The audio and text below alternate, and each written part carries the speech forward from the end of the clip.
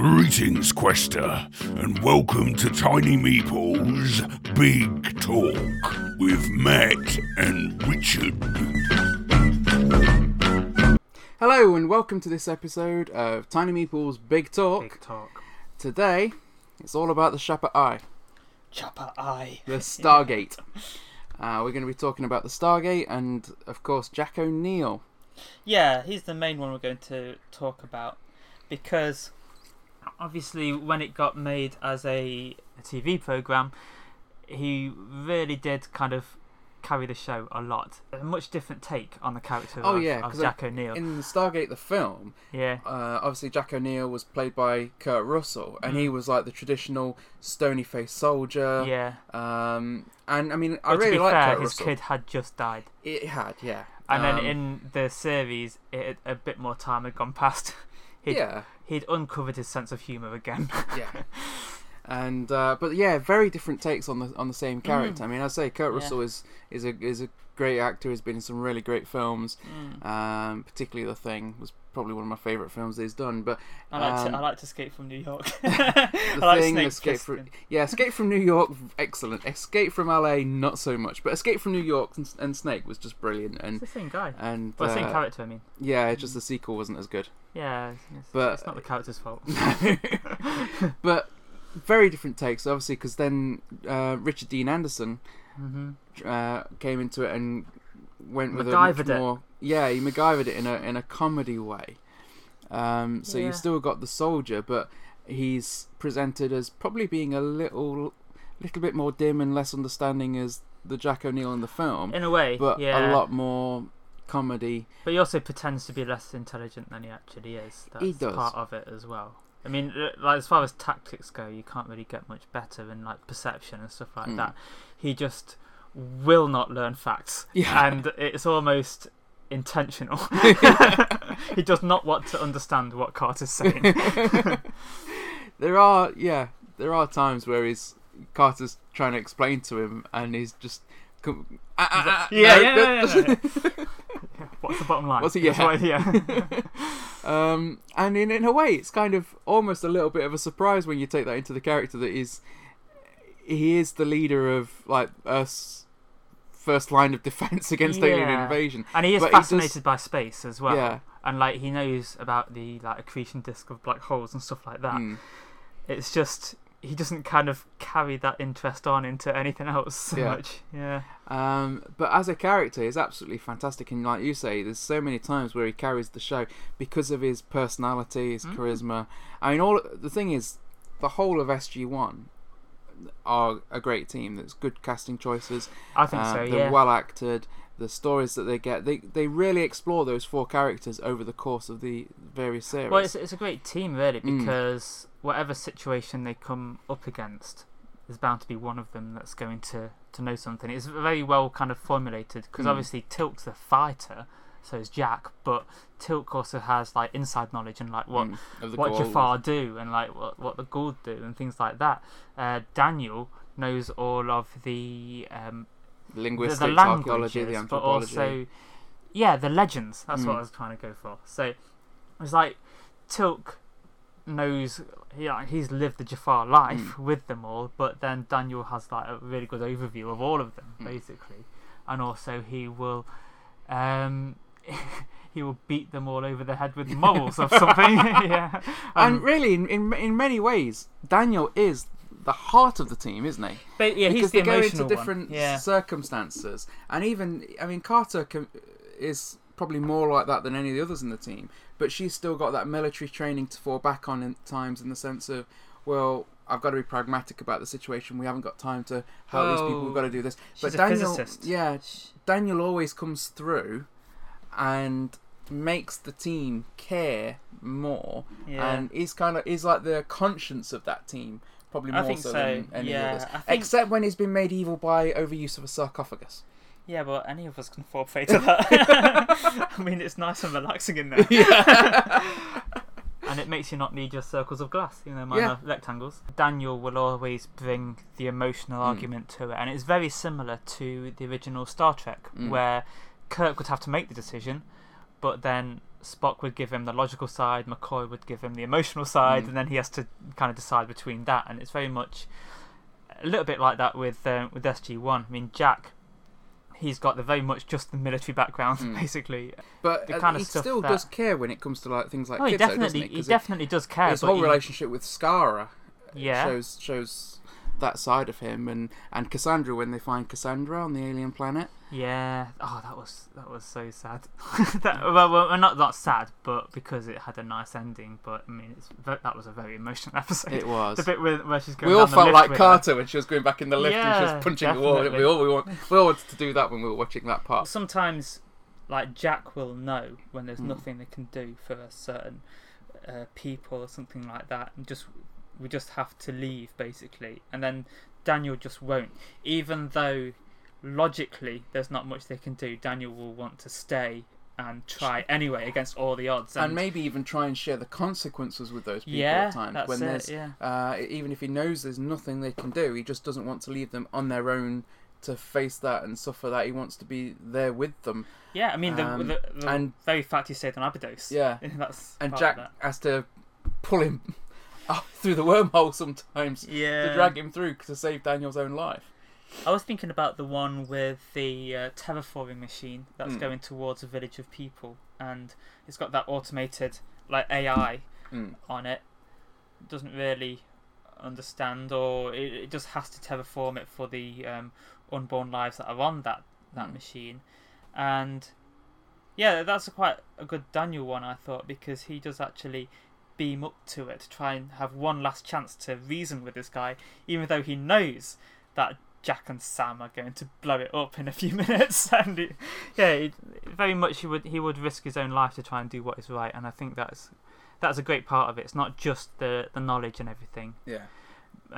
But yeah, we were mainly going to talk about O'Neill, but it's just, I think the rest of the team is, we're not kind of dismissing the rest of the team because they are such great characters. We do love the whole SG-1, and I mean, for me, when I was watching it first time round, it was hard to pick out a favourite character because I just loved them all probably equally for different reasons. Say, when you look at Daniel Jackson, he was like the heart and soul of the team, the emotional side, the EQ because of side. Him that the whole project got started anyway. Yeah, and I must say, that was amazing casting choice to get Michael Shanks to be James Spader.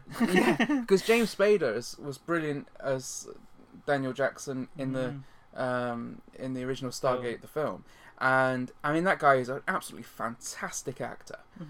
And if you've ever watched The Blacklist, he really does carry that show. I liked him in The Office when he was there as the evil boss. He played mind games with them all. And that's a completely different character again. He's a great character and a great orator as well, and that comes through particularly in The Blacklist.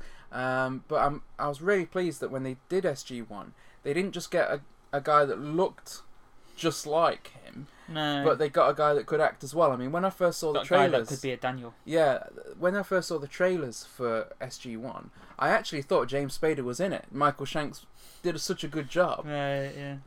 It wasn't until I actually saw the casting list when the show started that. Well, he did a lot of sneezing in the first season. That helps. And as I say, I mean, Richard Dean. It's kind of funny as well because Jones is here. A lot of friends of mine watched the show when it was first on, and for different reasons. You know, some of them really love sci-fi, some of them really loved Richard Dean Anderson. So yeah, I knew some people that really liked MacGyver before then.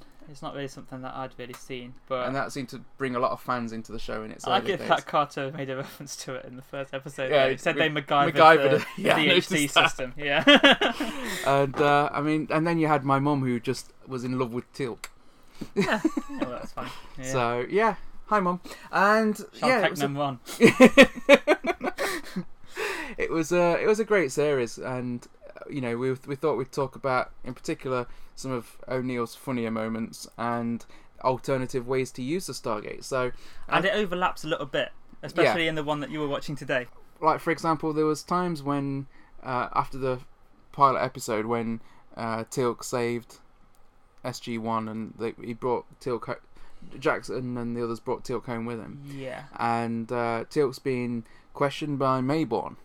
and O'Neill just Mayborn in the first episode. not Mayborn, sorry, Major Samuels. Right, yeah. And and O'Neill comes through. Permission to barge in, sir.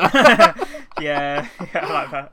I just love how irreverent he is to, authority. I mean, in a later episode, I think it's the one again regarding another episode regarding Teal'c, when the alien bug's transforming his DNA, and Mayborn wants to take him away, and is in the office. Well, O'Neill, Mayborn, and Hammond are in the office, and O'Neill turns to Hammond and just says, "Permission to beat the crap out of this man, sir." Yeah. He often he's always threatening to shoot Mayborn into it as well, which I think is pretty good. Oh, I'm not going to hit you. I'm going to shoot you. Yeah. But yeah, definitely doesn't like him. No, Mayborn was another character with an interesting story arc and progression in that show. But I think O'Neill's finest moments for me aren't actually when he's on different planets through the Stargate. It's usually when he's on Earth, interacting with other people, particularly, as I say, some of his interactions with Samuels, later Mayborn, who basically takes over the role from Samuels, and Senator Kinsey. Some of the but when he's Starsky and Hutch, and some of these other moments there.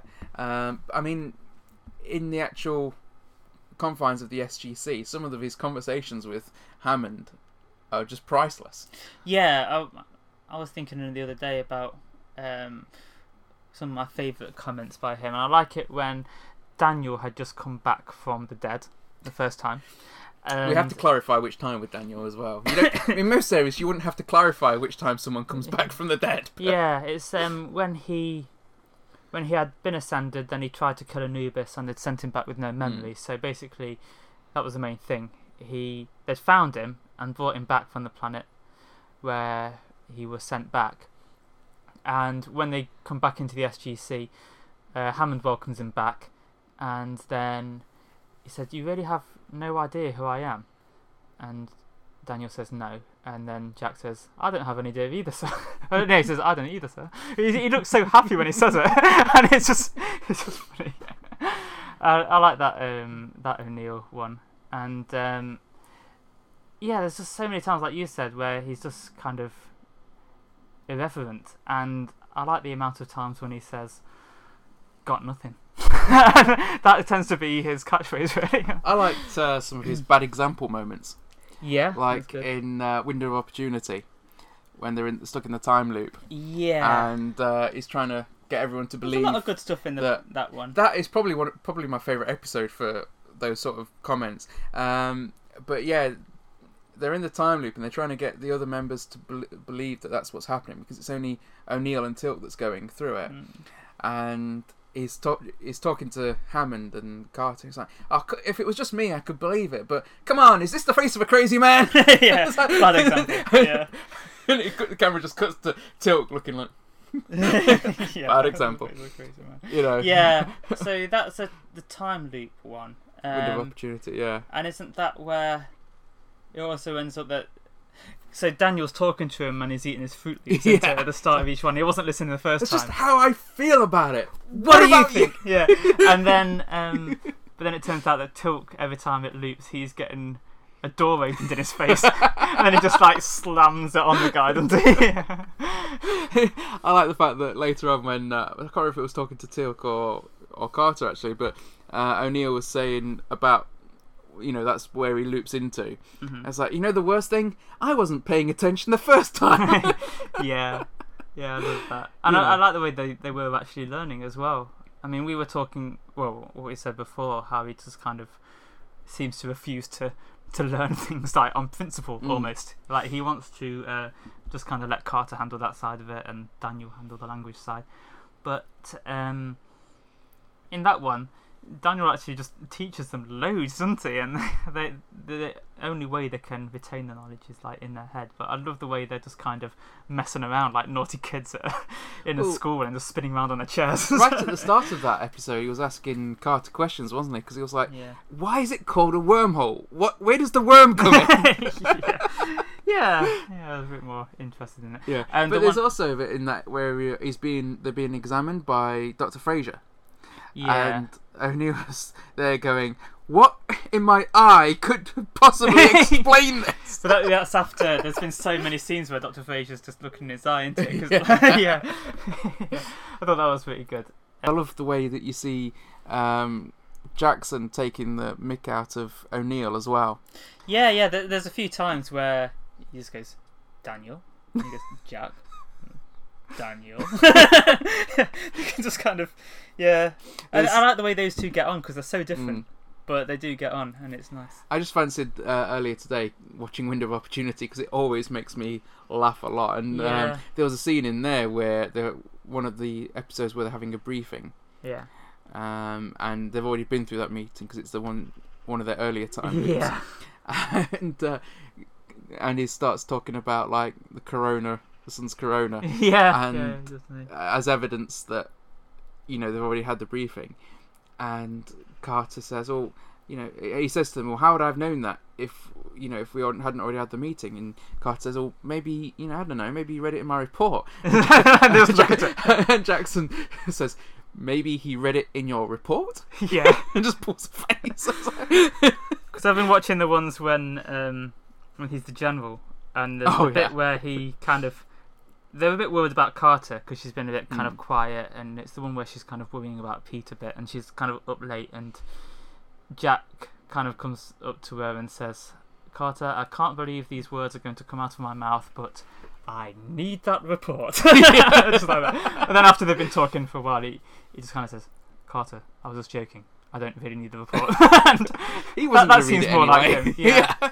But one of the more recent ones that I really like, this is one of the last few when he was a colonel, and I think it was a last little nice little O'Neill moment was when he was trying to do that crossword, because he and Carter had this bet that he couldn't finish this crossword, and they had this really important meeting they had to be at because Anubis was going to attack Earth and stuff, but Jack was outside in his truck finishing the crossword so he could give it to Carter, and he'd already phoned Daniel in the morning to get some help with it, and then when he gave it to Carter, she was, I can't remember which element it was. I think it was beryllium.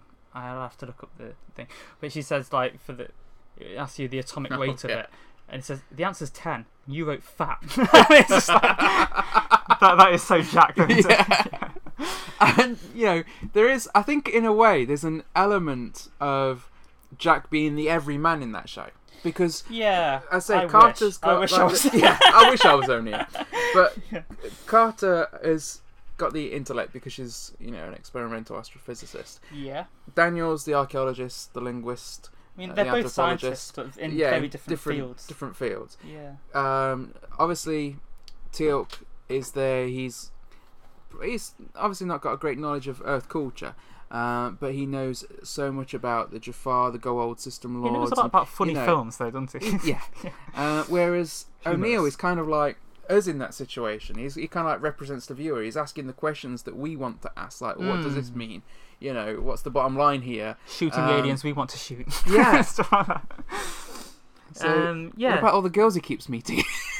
There's that. It's not quite Kurt. He's had some quite funny, probably as much as Jackson. Jackson seems to have a girl on every planet at times. But... I like how when O'Neill points it out. It's like Daniel, you dog. Keep this up, you'll have a girl on every planet. That was when he was turned into a Neanderthal, wasn't it? Yeah. Yeah. That was cool. Shortly before he ended up agreeing to marry the queen of another planet. He does seem to get a lot of girls, does Daniel. Hathor. Yeah. Oh, that was a funny scene, wasn't it? When most of that DNA. Most of that DNA will be mine. Ew. One thing I have to mention about O'Neill is also the pond with no fish. Yeah. That he keeps taking them to. But it does turn out to be a fish at one point. Pesky fish. Because he's there with Carter, and you see he's reeling his line in, and then all of a sudden this fish jumps out of the water. Yeah. I thought you said this pond had no fish. He goes, mostly. There's just some really great stuff. I found how much Teal'c hated the fishing as well. Yeah. But it's nice that they turned up. The last one I watched, the last but one. They were all at the little fishing pond, and it's just nice to have them all kind of hanging out, doing stuff that the others of them hate, but Jack likes for some reason. It's just relaxing. So yeah, if you want to watch a TV show that's got some really good different topics, because I mean, even in series 1, there were so many different themes coming through that series. It's got good internal harmony. That's what I like about Stargate. I mean, if they come up with an innovation in one episode, they don't tend to forget it in another one. It kind of carries over. They are trying to find new technology to be able to use to fight the Goa'uld. There's a few things you have to kind of get over earlier on, like the fact that everybody speaks English, stuff like that. But I'll come back to that in a moment. I know there'll be ridiculous things where people can say why it works, but it's just a thing in the program, and you forget after a while, and you don't mind so much. Well, yeah, well, there were different theories as to why that happened. Yeah, but they're all stupid. I've read a few of them. Well, I'll come to that in a second. One used to be that just the fact that you couldn't have Daniel learning a new alien language every episode. That's it would obviously just slow it down. why. That's obviously why. Because it's 45 minutes an adventure. But also the show's producer said that when you travel through the Stargate, obviously your molecules are dismantled, aren't they? And then, much like the transporter system in Star Trek, you're disassembled and then you're reassembled on another planet. Yeah. But the Stargate system, when you're reassembled, it incorporates tiny molecular nanites into your bloodstream, which act as like a translator as you go through to that planet. If you want that to be it, say it in the program. Yeah, it was never really said in the program. That's because he made it up off the cuff to try and explain away the very logical production reasons why they didn't have different. It never bothered me, to be honest, because it sort of it bothers you on the third episode. That's the point where you realise, hang on a minute, everybody's speaking English. For me, anyway. Because in the first episode, people were speaking Goa'uld as well, and it wasn't quite so obvious. But I think it's on the third one. There's all the Mongolians who try to That's steal where Carter. I first thought about why are the Mongolians speaking English. It kind of slaps you in the face on that episode. But then after a few more episodes, you are just kind of into the story. And like I say, the internal harmony is what's more important. I used to think, because they had the iris, didn't they? That closed over the Stargate.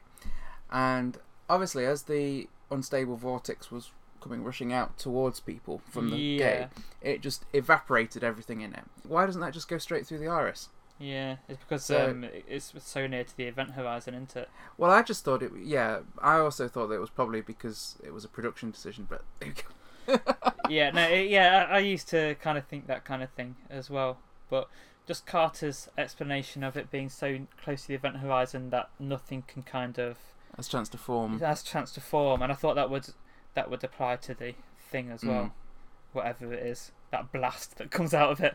I think that's quite a nice aspect of it, because you could have the gate just kind of forming. Yeah, but I like the way they always have that blast coming. Yeah, and that's actually quite important in later episodes as well, isn't it? That happens, and you kind of wonder how much of that was pre-planned or if that was just.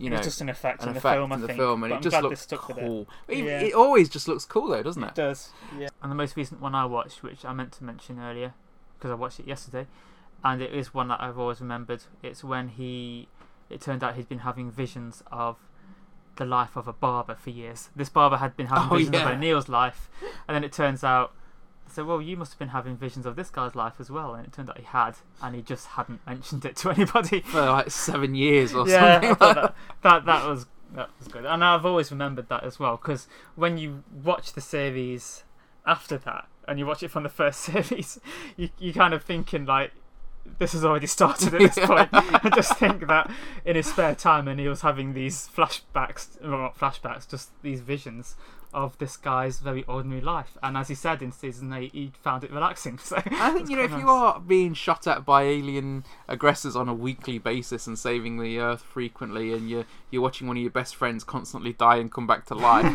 sometimes you're gonna want something that's just nice, simple, and relaxing. And having visions of a guy cutting hair is probably what helped keep him so grounded over all those years. The other thing we were going to talk about: alternative uses for a Stargate. Oh yeah, innovative. The thing I thought about was on that Mitchell and Webb sketch, where there's it's on the Mitchell and Webb sound, where there's like an office, and they've got their own Stargate, and they keep being these announcements about what not to use the Stargate for, like for throwing your rubbish through it and everything, and not bullying the aliens on the other side, not urinating into the Stargate, things like that. But I just kind of thought that using it to get rid of rubbish. I mean, if you knew it was opening out onto like near the surface of a star or something like that, well, this is you it. could dump all of Earth's rubbish into it, and you'd know it was going somewhere where it just get incinerated. I mean, I was thinking because it was quite interesting actually at the time. In one of the later episodes, you see one of the shuttles go through a gate and come out in space, and they've got like a Stargate in space. But that for happens all the ships. time on Atlantis, doesn't it? And Yeah. you have the puddle jumpers that just go through, and they have to check whether the gate is a land one or an orbit one before they go through it, don't they? And that was something that was more it was a regular thing on Atlantis, but it only ever happened like very, very rarely in Stargate SG-1. And I thought if you had a Stargate that opened up near a sun, that you could just use it to dispose of your waste and everything. Yeah. Or have a landfill planet. You just when it finally gets so chock-a-block that it starts to collapse near the Stargate. Every time the Stargate punches, it opens up new space for more rubbish. Yeah, it does, doesn't it? Yeah. And of course, playing golf. Yeah, which O'Neill and Tilk did on the episode that you just watched. Yeah, and he got shouted at. Yeah. And then he shouts back at Hammond, doesn't he? That is one of my favourite episodes. But yeah, there's other things as well. Friend of mine, Bryony, made the point you could send through people that were annoying. You could do. People that were being naughty in thy sight. Which they did do in Stargate sometimes. Yeah. I mean, they let Mayborn stay through the gate, didn't they? Even though he kind of snuck through or something. And Anubis, when he kind of turned up as like a weird entity that was jumping between different bodies, then they let him go through the Stargate, but he was on that frozen world and he just froze solid on the other side. I was thinking it would be great for talent shows. So, for example, I mean, you get like shows like The X Factor and Pop Idol, and you see people going on there convinced they can sing, and all their friends and family are like, "Oh yeah, you're a great singer. Believe in yourself. Go on this show and compete." I think people would be a lot more hesitant to, encourage people to sing if the people that failed were being sent through to a replicator planet. Yeah, well, that's just an execution. I mean, you could just have a firing squad. It's not technically an execution because you're not killing them. You're just sending them to another planet. Yeah, we could. Okay. So you're like the Starks because you're not swinging the sword. Yeah. I think it's it would be interesting, wouldn't it? You could I'd rather not use it to kill people, to be honest. Well, you could send them through to be, hosts for the Tok'ra or for the Goa'uld. For the Tok'ra. Yeah, I really like the Tok'ra. I do like the Tok'ra. Yeah, Jack hates them. And there's a lot of possibilities with a Stargate. I think one of the problems with it is that it is only one way. And that is, I think it's good that the Stargate has that limitation, because otherwise there'd be all kinds of crazy uses for it, wouldn't there? I mean, you could just imagine playing like tennis or something through the Stargate. Yeah, I mean that would be through a two-way cool. Stargate. Yeah, obviously communication's pretty good because it goes two ways, doesn't it? Electromagnetism can go through it two ways, so you could use it to, like, even if you weren't going through it, use it to communicate with people on the other side of the world, of the universe as well. I think the other limitation of it is that you can only basically have one per planet, can't you? Because it kind of goes to the nearest one. Yeah. I know Earth's got two, but if you try to dial the other one, you get the busy signal, as they call it. So you have to think of like going somewhere far enough away, don't you? So you can actually use the gate. But I think there has been some innovative uses of it in the program itself, like when Carter basically used it to blow up a sun by like dropping an open gate into the corona, into the mantle of into the sun, and it drew the energy through. It drew enough matter in that it kind of changed the Schwarzschild radius and kind of collapse it and make it kind of supernova. I think it did. So I thought that was quite innovative in one way. There's not many everyday uses you can have for it. It's too big and unwieldy. I thought what was interesting was because there was an episode in, I think it was series Series 1 with the prison world. Yeah, where they were feeding people through it. They were feeding people through it, so you could use it as a food delivery system. Yeah, you could. Imagine if you could like miniaturize the Stargate technology, so it could be within a planet, and everyone had one in their house. Yeah. Deliveries would be instantaneous. You could order a pizza and it'd come flying through a wormhole. Yeah, Soup would be a problem. Well, it wasn't a problem for them guys. Just had the trough. No, you had the trough when it came down. Which is a bit weird because you could have inescapable prisons, couldn't you? You could. Yeah, I mean it didn't work so well for them guys, but because you just there don't was send no a guards genius through. Yeah, don't send that destroyer of worlds through there. That did give me another idea about disposing of things you don't want.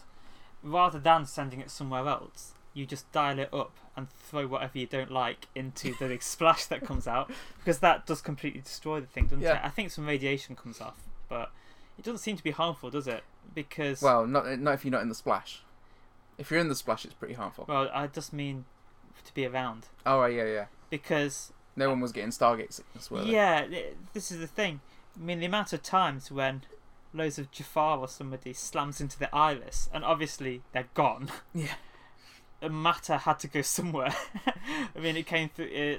Radiation comes off because you can scan the radiation that comes off the iris. But obviously, it's not harmful because otherwise they would all be ill. The amount of times that's happened. So, yeah, I think you could use the main innovative use. I think is to destroy things of the Stargate. Yeah, it does have brilliant destructive capabilities. Yeah, but I think the ordinary use of the Stargate is the best, just going between different worlds. And the fact that they were set up by the ancients and they're all put on planets with an atmosphere and ones where humans can survive for the most part. Because even the ones that they go through that aren't actually inhabitable were habitable when the Stargate system was originally put in there. It's just the natural planets. So out of the billions of planets that there are, I mean, they all lead to ones that you can actually survive on. So yeah, and I love all the worlds that they go to, and they're so often in a beautiful forest, aren't they? And it'd be nice just to be able to have your own Stargate and just go to different places like that for a holiday, like whenever you feel like I'm off to P3X 181 or whatever. I quite liked it as well when the Russians got the gate. What, and they had that water world on the other side with the energy coming out of it. That was pretty cool. I like that. Yeah. That was cool. But yeah, as I was saying, there are definitely. I mean, it's quite interesting the way they explored some of those innovative uses in I think there was more innovative uses in Atlantis when I think about the stuff McKay did with it, like making that bridge between galaxies. So basically, just dropping gates in between the Milky Way and the Pegasus galaxy, and then you go through the buffer. You kind of walk through one gate, and then you just kind of forward it to the buffer of each one until you get to Earth, and you just come out of the gate. That was a really cool idea. And there are. I mean, I do think that when you look at the gate, it's a beautiful thing to look at as well, with the different symbols, the chevrons. I mean, they keep calling it an ancient artifact, don't they? And it does look like that. Yeah. So please, if you're a fan of the show, drop us some comments below and let us know what some of your favourite O'Neill moments are. There's so many more, aren't there? Stay meddlesome. Farewell, Quester. To find out about other productions by the Meddlesome Meeples, then check out our channel or rendezvous with us at meddlesomemeeples.com. Until next time, Quester, farewell and keep thine axe sharp.